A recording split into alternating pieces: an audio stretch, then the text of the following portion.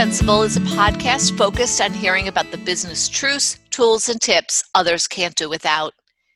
After interviewing hundreds of people for their LinkedIn profiles and talking with thousands of people looking to use professional platforms more strategically, I've had the pleasure of meeting and getting to know people that lead, create, and engage within their companies and in their communities with great intention, abundance, focus, and sheer grit. I want to share their stories so that you can gain insight from a variety of people, not just the podcast and tech rock stars that have become household names. Rather, let's focus on the people whose stories influence those around them and maybe even you. Everyone has indispensable truths, tools, and tips, even if they haven't realized it yet. And while this podcast isn't about LinkedIn and how to use it, it may weave its way in from time to time. It is, after all, our favorite platform for networking and doing business. Come, join us, and get to know some of my colleagues, clients, friends, and neighbors. Hi, everyone. It's Colleen McKenna, and I am so excited to be back with you today for episode 14. You know what I learned over the last few days is that most podcasts never make it past podcast number 8. So I'm glad to be here, and I'm glad we are moving full speed ahead on building out our podcasts and bringing you people that have great stories to tell and are happy to share their indispensable business truths, tools, and tips with you. So here we are, episode 14 with Erin Dorr-Miller. Erin has been a critical and invaluable member of Intero's team for the last 5 years. And in fact, I often say Erin's the other side of my brain, which I can't tell you how much I appreciate. So it's great to have Erin with us today, and we're going to be talking about recruiting and proactive recruiting in particular. So first, Erin, it's great to have you with us today. Well, thank you. Thanks for having me. Well, it's one of the things that we've talked about when we really were thinking about launching a podcast, how, we each have specialties and we could be talking about those tips that we've learned based on our specialties. My background, sales and marketing, and not recruiting. So the expertise you've brought to the team has been really very, very important for our clients. So let's talk about your role. How do you define your role when you're talking to somebody? Well, I define my role in 2 ways, typically, when I'm really, discussing my work with people. I, of course, lead with, I help find people jobs. Simple. Everybody gets that, right? Yes. Yeah. And that, for me, is like the guiding light.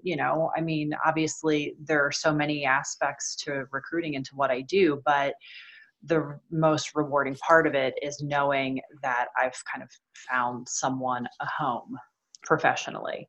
That just is a feeling like no other. So I help find people jobs.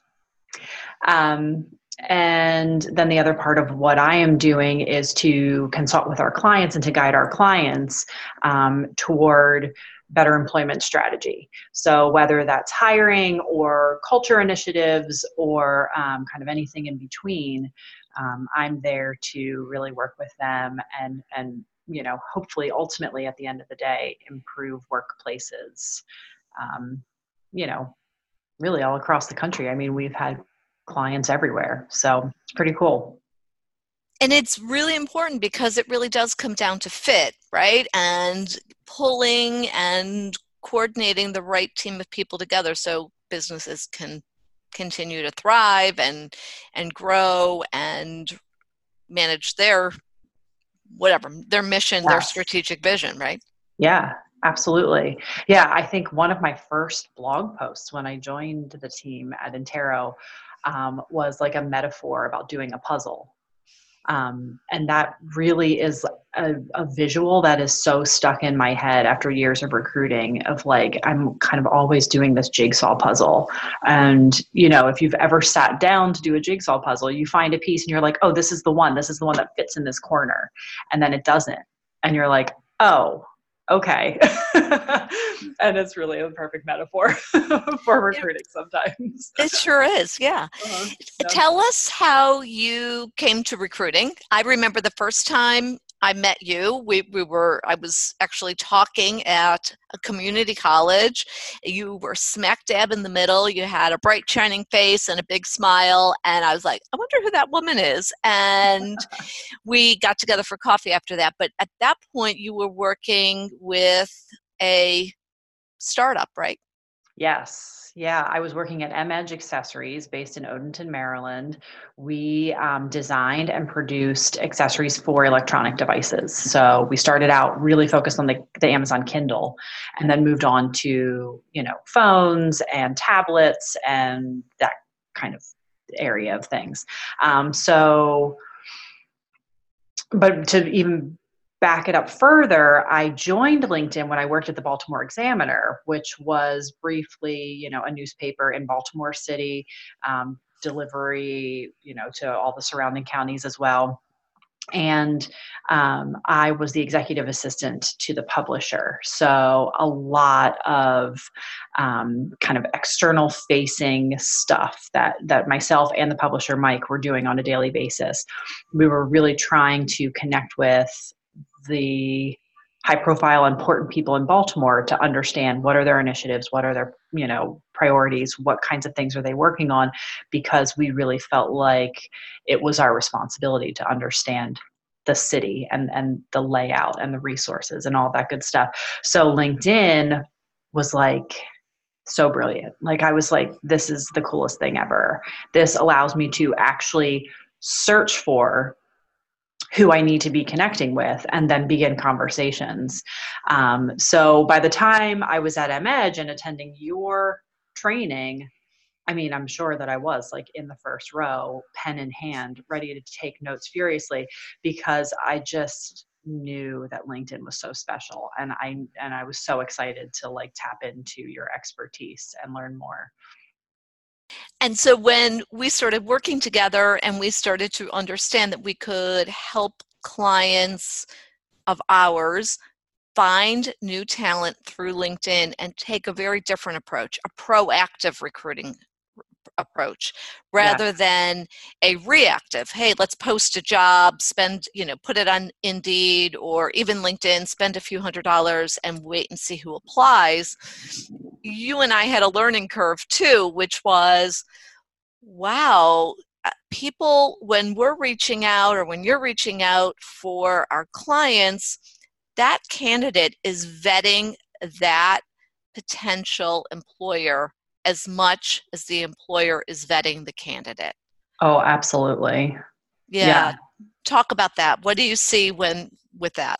Well, so it's really interesting to consider how recruiting has changed over the years. I mean, when I think about my career, I started recruiting not as a recruiter. I started recruiting as a retail store manager. And it was always so important to me to kind of handpick my team members. And I certainly appreciated the person that would walk in with their resume and say, I'm really interested in working in your store. But I also knew that there was such talent around me. And so I would go and kind of secret shop other stores.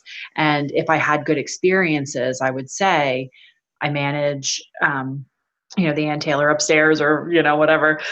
If you are ever interested in discussing opportunities, we have a couple of positions available. Like I would just kind of, and now that's always referred to as poaching, which, it is what it is. But that's how I built such an amazing team at the Towson Town Center location and then also at the Cross Keys location. It was just, so fun and interesting to like handpick people in that way. But that was truly kind of number one, totally surprising them, kind of, maybe even putting them on the spot a bit, but face to face, there wasn't even a phone involved. I was standing in front of them. So then, fast forward to 15 years later, 20 years later, whatever, and people get messages from someone they've never heard of in their inbox, introducing an opportunity. And it's just a totally different thing. I think a lot of times there's a lot of skepticism involved when you receive that message. You're like, who is this person? What is this company? Like, I'm fine. Why am I getting this message today? Like, I don't really feel like having this conversation kind of thing. So yeah, there's a lot of vetting that goes on. I think when you are approached in that way, there's a lot of wooing that needs to happen. And that's a hard thing for companies, organizations to understand a lot of time. And we really have to like be very descriptive and about why that is so important, and, you know, also kind of persuasive about, you know, how you present yourself online, how you present yourself in these messages and in these first conversations and these first touches is really going to either, you know, make or break this relationship with this candidate that you might be potentially really psyched about, but they might not be that psyched about you. Right. They just might not be that into you, right? Yeah. I think there was a movie or something, right? Yeah, exactly. And it's also interesting to see how people who are actually looking for jobs, because there are actually people out there, even in today's job market, who are looking for jobs, right? Even though, you know, it's under 4% unemployment. You and I have been through the opposite too, right? We went through the recession together a little bit, where, you know, unemployment, nobody was hiring a few years ago, and how people had to position themselves. And I know that you talk a lot about the candidate experience and how companies, how CEOs look online. Yes. Can you share a little bit about that, how people look online, what you think are 2 or 3 of the most important things that need to be in place before a proactive recruiting process happens? Well, so there are a few things, again, in this idea of like the evolution of recruiting. You have, you know, everyone's online doing their research and reading. And so that information needs to be there. You know, what does this company do? Kind of what are their priorities or focuses? But I think also in terms of the evolution of recruiting, we're talking about a completely different talent pool than, you know, what we were looking at 15, 20 years ago. The millennials.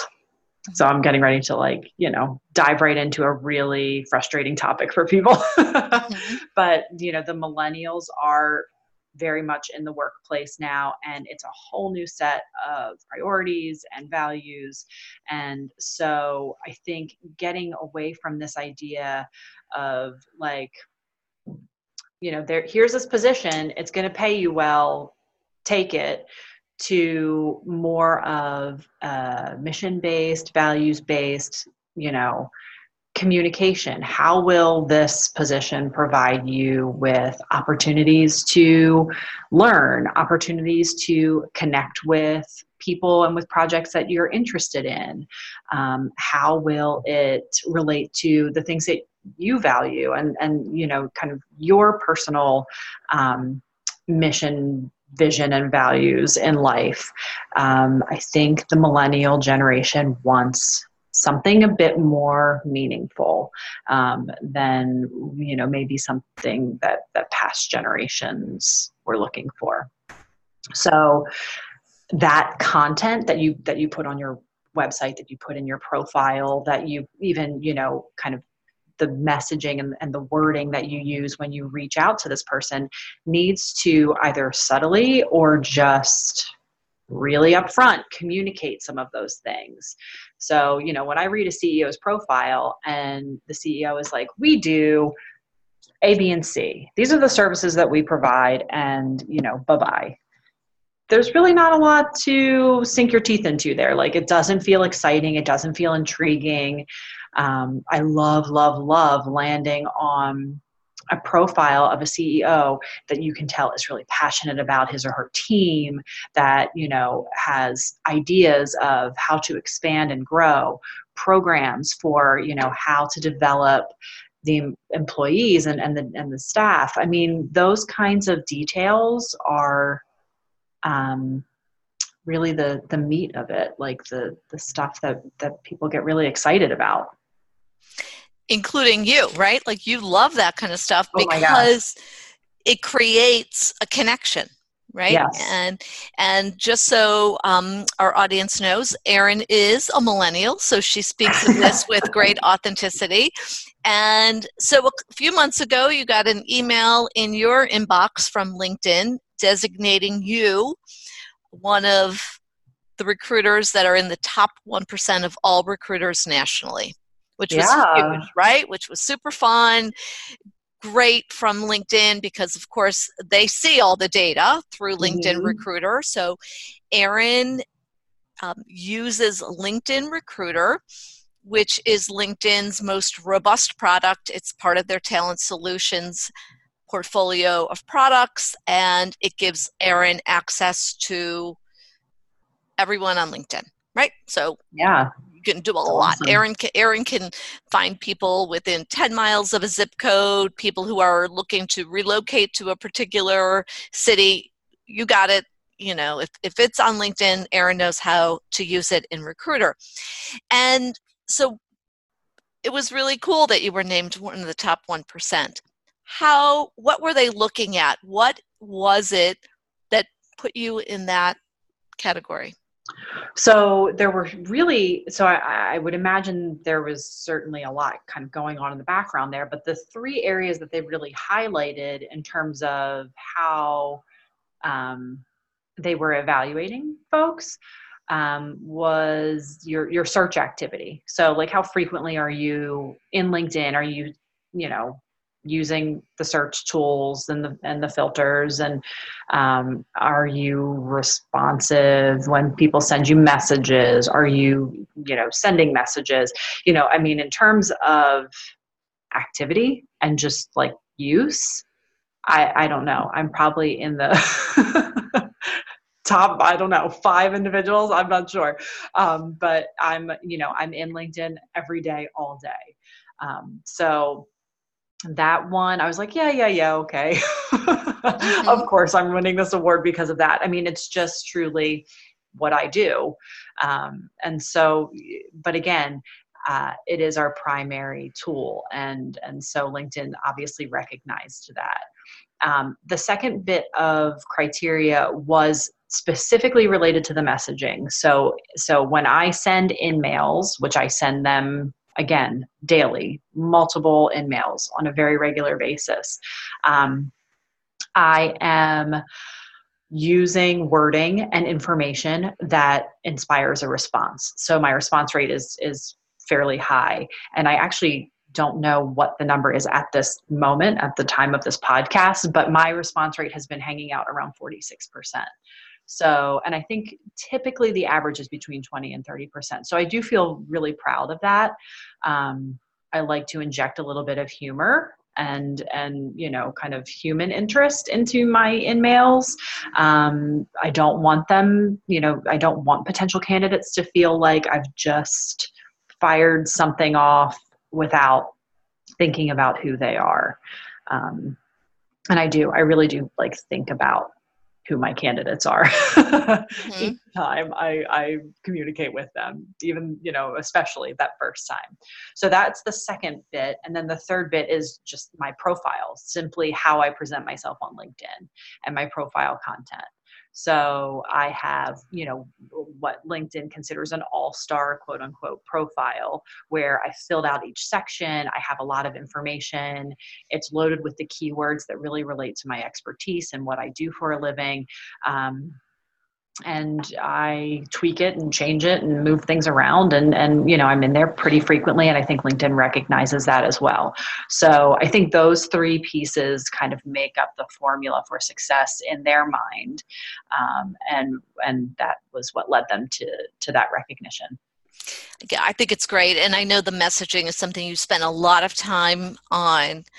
And what I am particularly interested in is the number of messages you send out, which is a pretty good amount on a consistent basis, and keeping them as personalized as possible. Because one of the things that everybody loves about Recruiter is that you can send messages out sort of en masse, right? Yes. And make it really easy. And although I have my job opportunities turned off because I'm not actually looking for a job at this time, I do get a fair number of in-mails from recruiters who say, hey, are you looking for an opportunity in healthcare? Well, no, not exactly. That's not anywhere on my LinkedIn profile. Or, hey, would you like to be a field agent for this? Those are the messages from the external recruiters where they are just not hitting a home run at all, right? Yeah. They're not like even getting on base. Yes.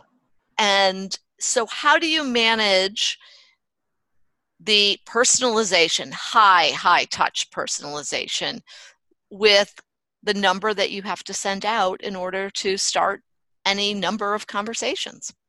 Well, I mean, there are a few things that I do to help with that. Trying to think of like where to begin. So I will first say that I do work off of a number of templates. I save templates in LinkedIn Recruiter. I actually save templates outside of LinkedIn. So I have a template form in Google Docs that I use where, you know, I've written a few lines, but then I've also left kind of in brackets areas where I can pop in a specific comment or a detail about that person. Conversationally, you know, not kind of sounding like robotically generated, to complete the message for that particular person. So I think those templates go a long way, and my templates have evolved so much over the years. I mean, when I look at templates that I wrote 5 years ago, I'm like, ooh. So, you know, I've definitely tried to use the feedback and the information that's been given to me, you know, by candidates over the years. And that would be directly or indirectly, you know, like if a particular message went out and I didn't get any responses, then I know that it didn't work, you know, and then I have to kind of go back to the drawing board and figure out how can I make this second, you know, this follow-up message to this person be the one that they're like, oh, okay, this person, you know, is legit and I should reach out to her. So that's a big thing. And again, it's always changing. Like I just can't help myself. But then the other part of it is that there are certainly searches where I've sent out kind of what would be considered more mass messaging, you know, like 10, 15 messages at a time, because really the search and the just volume required that. And in those instances, I still just try to use the kind of language that is as conversational and relatable as possible. I just try to make sure that I am speaking like I would speak to you right now. You know, I think there's something to be said for kind of humbling yourself and, you know, making that language be really easy for people, so that they can get a feel for, okay, you know, she seems nice or she seems friendly or whatever. I think that goes a long way. Absolutely. I've had people who have emailed me, and I've shared this with you, who are like, I never respond to email messages from people who are recruiting, and I responded to errands. Yeah, that's so cool. Right? Like, that's awesome. And it's because of how personalized you are in those messages. Yeah. And you and I have had the occasion to have conversations with both external recruiters who do this full time, and they work for recruiting companies, and in-house recruiters, and who are really in-house recruiters. I think you would agree, really look at their recruiting is more of a filling a requisition, filling a job, right? And don't necessarily think about building a network and pipelining as third-party recruiters do. Right. Yeah. Yeah. It does seem to be more reactive or in response to whatever's happening in the business at that time. And I would certainly encourage and even challenge internal recruiters to begin to, number one, be involved with the longer term strategic conversations that are happening in the company. And then number two, to like really think that through and put together the strategy. Because if kind of forecast it out that you're going to hire for these 6 positions next year, you should absolutely be doing those searches now and making those connections and having conversations now and nurturing those relationships, because it's going to make that placement in a year so much easier. And you're really going to find the people that you want as opposed to kind of the default. Exactly. And I think that is a hard conversation, or something that's pretty hard for that in-house recruiter. And that in-house recruiter, that may not be a full-time in-house recruiter, right? That might be an HR person. It could be the executive assistant to the CEO. God forbid, it could also be the CEO. Yeah. Oh, we've certainly seen that. Yeah. And I think, having the CEO, whether the CEO is the person reaching out or if it's someone on, the team, having the CEO and the leadership team kind of understand and be on board with, hey, we're in growth mode. Our talent is really important.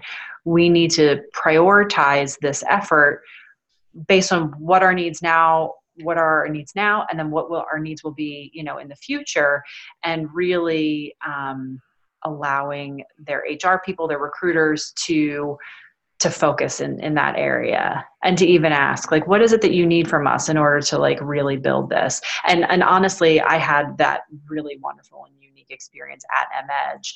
Our CEO really understood that we weren't going to get anywhere without the right people. And so in building that team, and truly, I mean, that was kind of just insane. We went from like 3 employees to over 80 in about 2.5 years. And so the CEO at MEdge really did understand, and he gave me the time and the space and the tools that I needed to make all of that happen. And really, we just built such an amazing team. It was just an incredible group of talent. So, but I think it doesn't really happen any other way. Like, there has to be that kind of, concerted effort. But it was part of the strategic plan too, right? Absolutely. Absolutely. Like the biggest part. Right. And I think sometimes, especially, we work with some companies that are really in very mature industries. CEOs, business owners, founders who've built their company over the last 20, 30 years, have been really successful, been able to hire people, really haven't thought a lot about it, not really sure, like, okay, we'll use LinkedIn for recruiting. How do we do that?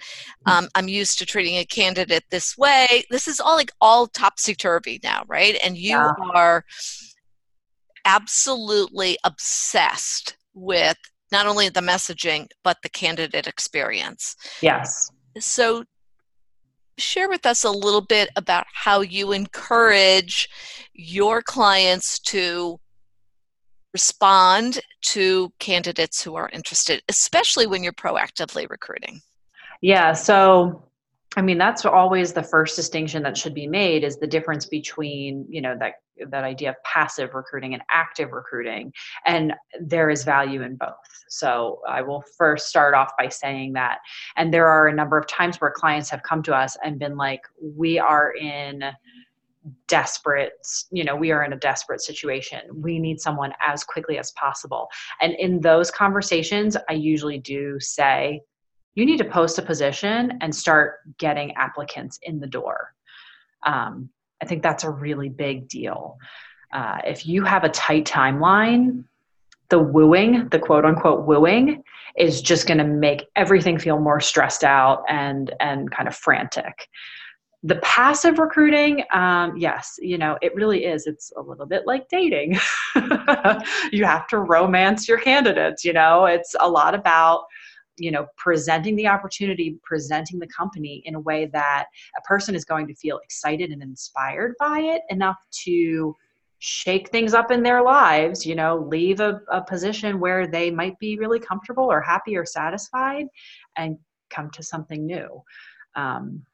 And that is not an easy task. So it's tough, when we are evaluating a potential client or starting with a potential client and they don't totally understand what or how that wooing is going to take place. And I think also when they're in that fire drill kind of mindset, like we need this person yesterday, it's a tough position to be in, but the wooing takes time and it takes a lot of thought. Mm-hmm. And creativity too, right? I think how people stand out and it needs to be rethought. And so now let's flip it. There's a couple of other pieces I want to bring up, but let's now flip it and talk about candidates, because you also, whenever we get an inquiry about, hey, I'm starting a career or a job transition, I need a new LinkedIn profile, I need a little coaching on how to do that on LinkedIn. I'm like, talk to Erin. I'm going to send you right over to Erin, because while I can write it, or somebody else, one of our other writers, are certainly equipped with writing it, you're also putting this lens of recruiting on it, which only creates greater value for that particular candidate. So candidates also have a learning curve in their career transition process, I think now, right? I mean, how they show up on LinkedIn, how they might show up through LinkedIn and their resume. So what are some of the top encouragements you give to candidates and things you want them to think about? Well, so I think in terms of candidates, there are many, many things to consider. One of the first conversations that I have with someone, and I guess I want to preface all this by saying, I started writing profiles for candidates. I mean, it is kind of an odd thing, right? Like that I do this recruiting, but then I also work with job seekers on writing their profiles. That kind of came to be simply because I was a writer in college. So this is not probably like a typical set of skills or skill set that people would have. But I do love the idea that I'm working with companies every day and I see what's out there and I see what they're looking for. And then I'm able to like flip the script and use that skill to help job seekers really present themselves well.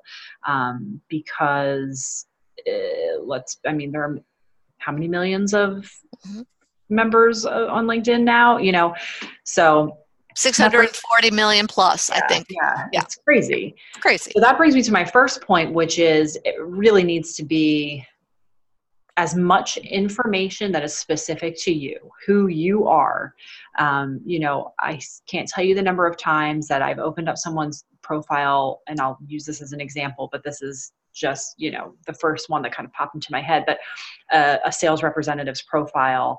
And, sure, there are metrics included in their summary or, words like driven, ambitious, growth-oriented. But if I took that person's name and photo out of their profile, they could be anyone. It just sounds like a very general sales profile summary. So I encourage people to include the information that can only be about them, the things that are really specific to why they do the work that they do, what it is that kind of has driven them and made them successful along the way, and that is truly unique to who they are. And that's a really big deal. I mean, that honestly, that's it. Like, that's the thing. I think a company needs to understand what makes you tick to know if you're going to be happy in a role with them, So including that information right up front is really important. And it's so always fascinating to me why people are okay with sounding more alike, more part of the herd than differentiating, right? Because what you're talking about is creating that slight edge, that competitive advantage that will allow people like you, people in-house who are hiring to remember that person. Mm-hmm. Yeah. Yeah. And yet a lot of times people are like, no, right? I want to just throw these metrics in, and I just want to sound like everybody else. Yeah. And I don't know, sometimes I feel like that might be a confidence thing, that might be a tradition thing, like that's how resumes are set up. So my LinkedIn profile should be set up the same way. And yet you share with people quite often that what's on some things that are on your resume probably won't be on your LinkedIn profile, and vice versa, right? Yes. And that's okay. Yeah. I mean, I'd like to say that your profile should complement your resume. It should not be a carbon copy of your resume. And so, you want those metrics, those achievements to be included, in both. But the wording around them can be very different, because LinkedIn really is like stepping into a networking event. It is like having a conversation. It's not, bullet points and 11-point font, like it's a different thing entirely. So it needs to really express that. And as we build out profiles for CEOs, Erin and I kind of laugh quite often, because we've actually talked about writing LinkedIn profiles, especially for CEOs and their leadership team, according to their DISC profile, right? Like Yeah. A lot of CEOs, kind of that alpha personality, high D, right? Dominant personality. And so they want 2 sentences and 3 bullet points. And what we actually, I know I do, and I think you do as well, come back and say, that might be good for what you need, but you're not writing your LinkedIn profile for you. You're writing it for your audience. Mm-hmm. And that could be candidates. And we work with CEOs who are in job transitions too. Absolutely. And they want to keep it really brief. And we're like, oh, not so much. So there's this really delicate balance between filling up that LinkedIn profile and giving people what they need without putting too much in there, and we never keyword stuff, but can be a lot of keyword stuffing in there too. Yeah. I mean, absolutely. And I always have that conversation with the people that we work with to say, okay, we're going to, I'm going to do this interview. I'm going to ask you a bunch of questions about your background, about, your why. I'm going to go to the drawing board and draft something for you. And then it's your job, from there it becomes a very collaborative process, because then you tell me, oh, Erin, this isn't something that I would ever say, like this is not wording that I would use, or this doesn't sit well with me. And that's really the part of it where it becomes the most authentic, is I've filled my brain with everything I, need to know about that person. And then they come in with their contribution. And we have had people say, like, this is too flowery. Like, this is too whatever. I need to pull back. And I think that that's great. Like, I'm happy when people share that feedback, and we do, then we pull it back, because then it's presented in the way that they are, it's most consistent with who they are. Yeah. And when you write a profile, I can always tell an Erin Dormiller profile, right? Because I can hear that person's voice, not your voice, but you have a very distinctive style. And I love that. I think we've had clients say, oh my gosh, best profile, right? We've had clients where somebody else on their team, or they've worked with externally, who's written their profile, and they're like, not so much, right? Kind of like straight up vanilla. And then Erin aerifies it, as sometimes I say, right? I kind of create my own word for that. And people are like, oh my gosh, that's so me, or I want to be that person, right? Because you pull something out, you find that kind of that angle, that hook, and it's usually pretty human interest, and lots of times around a metaphor, which is really fun. So that profile is such a huge piece of how you present somebody, how you show up, and absolutely. And it's critical in today's world, critical. Now I want to jump over to something, we talked about LinkedIn Recruiter, and we talked about how you use it. let's just talk for a minute about an example we had last year where we had a former client purchase LinkedIn Recruiter. Mm-hmm. And, spent several thousands of dollars on LinkedIn Recruiter because it's not inexpensive. And then reached out to us, happened to see them actually sort of in passing one day. And they were like, hey, we bought LinkedIn Recruiter. We have no idea how to use it. What should we do? We have no one no one dedicated to it. We had a quick conversation with them and thinking, you and I thought it was a coaching call, right? Like we were going to help them learn in that moment. And they were like, oh, no, just take it over for us and help us because we've got a lot of immediate needs. And so we came up with a strategy where we're like, okay, you took it over. You hired several people for them, very specific high-level roles, then worked with them to find a recruiter who actually had LinkedIn Recruiter experience, and we handed it back over to them. Share with us a little bit about your thoughts on that project in terms of people need to hire a number of people. They're willing to spend money on LinkedIn Recruiter and then don't realize what that actually entails. Kind of full-time job, that's a big commitment. And you can equate it to so many other things in life, like if you spend that money to have the tool, then, you also need to kind of spend that money or have that time available to best utilize it.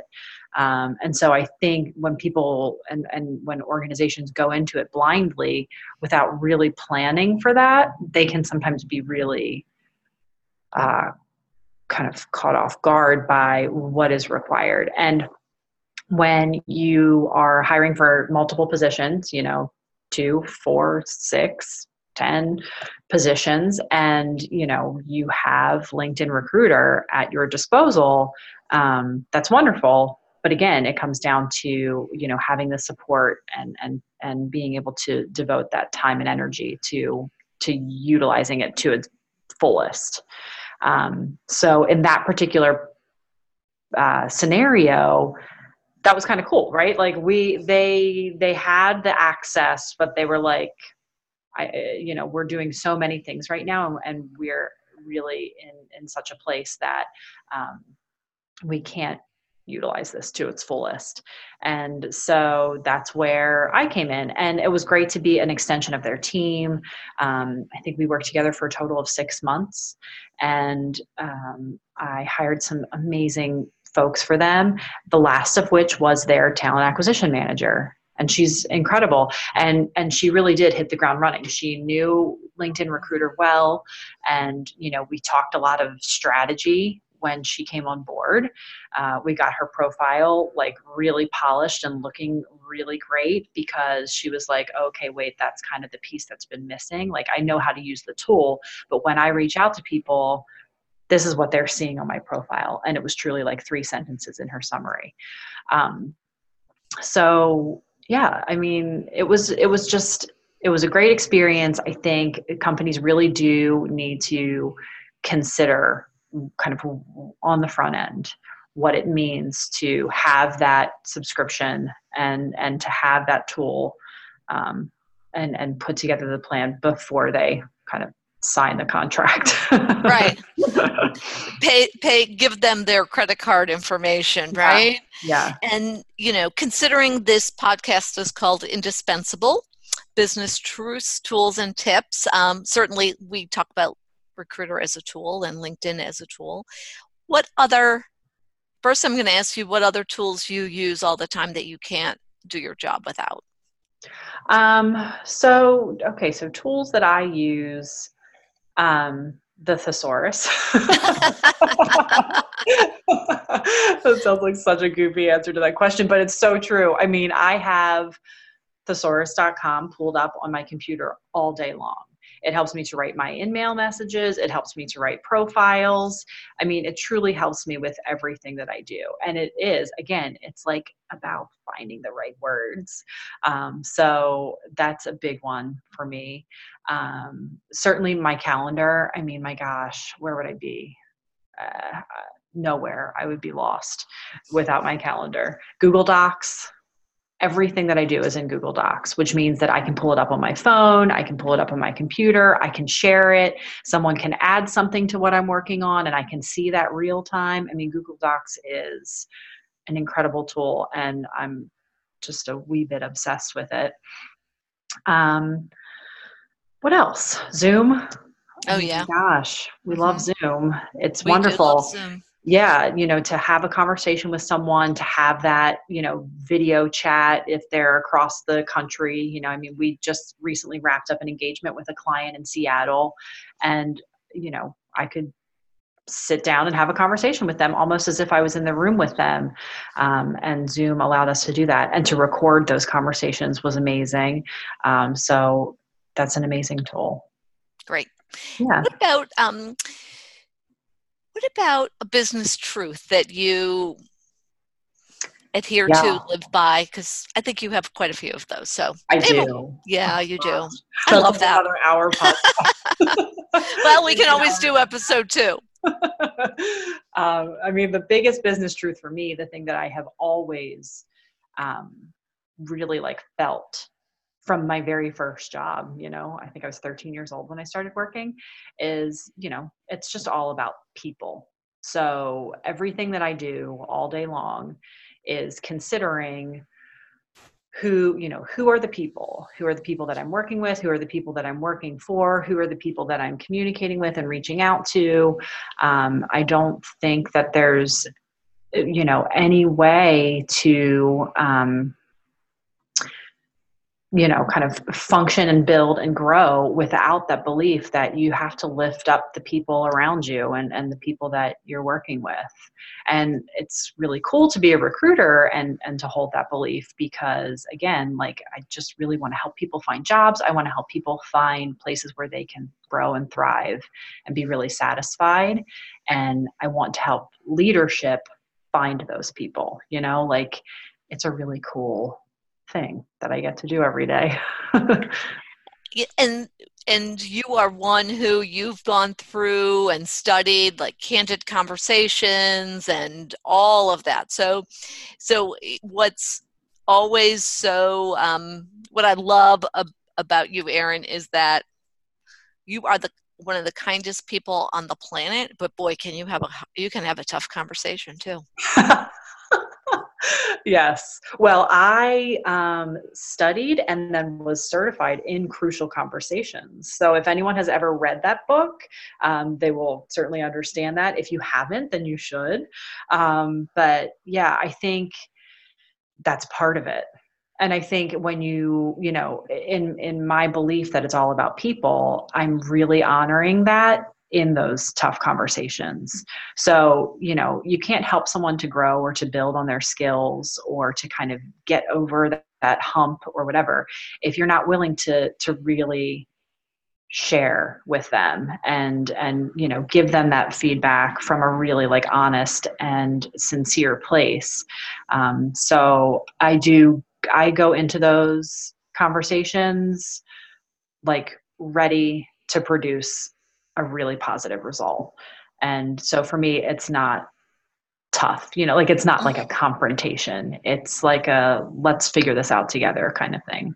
And that's great. And we will make sure that we put that book as a link in the show notes. So I got it wrong. Candid Conversations, not Candid Conversations. It's Crucial Conversations. Crucial Conversations. Yeah. Great. Awesome. Great. And when people reach out to you, where should they find you? Where can they find you? Well, LinkedIn, obviously. There we go.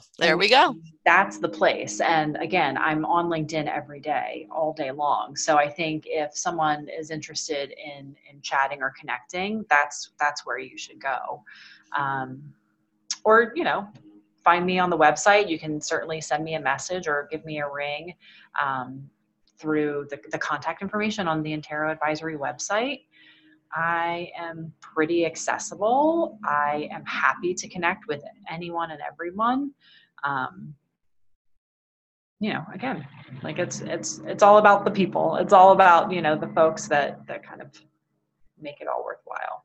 Great. And we are also going to add to the show notes maybe 2 or 3 of your favorite blog posts that you've written.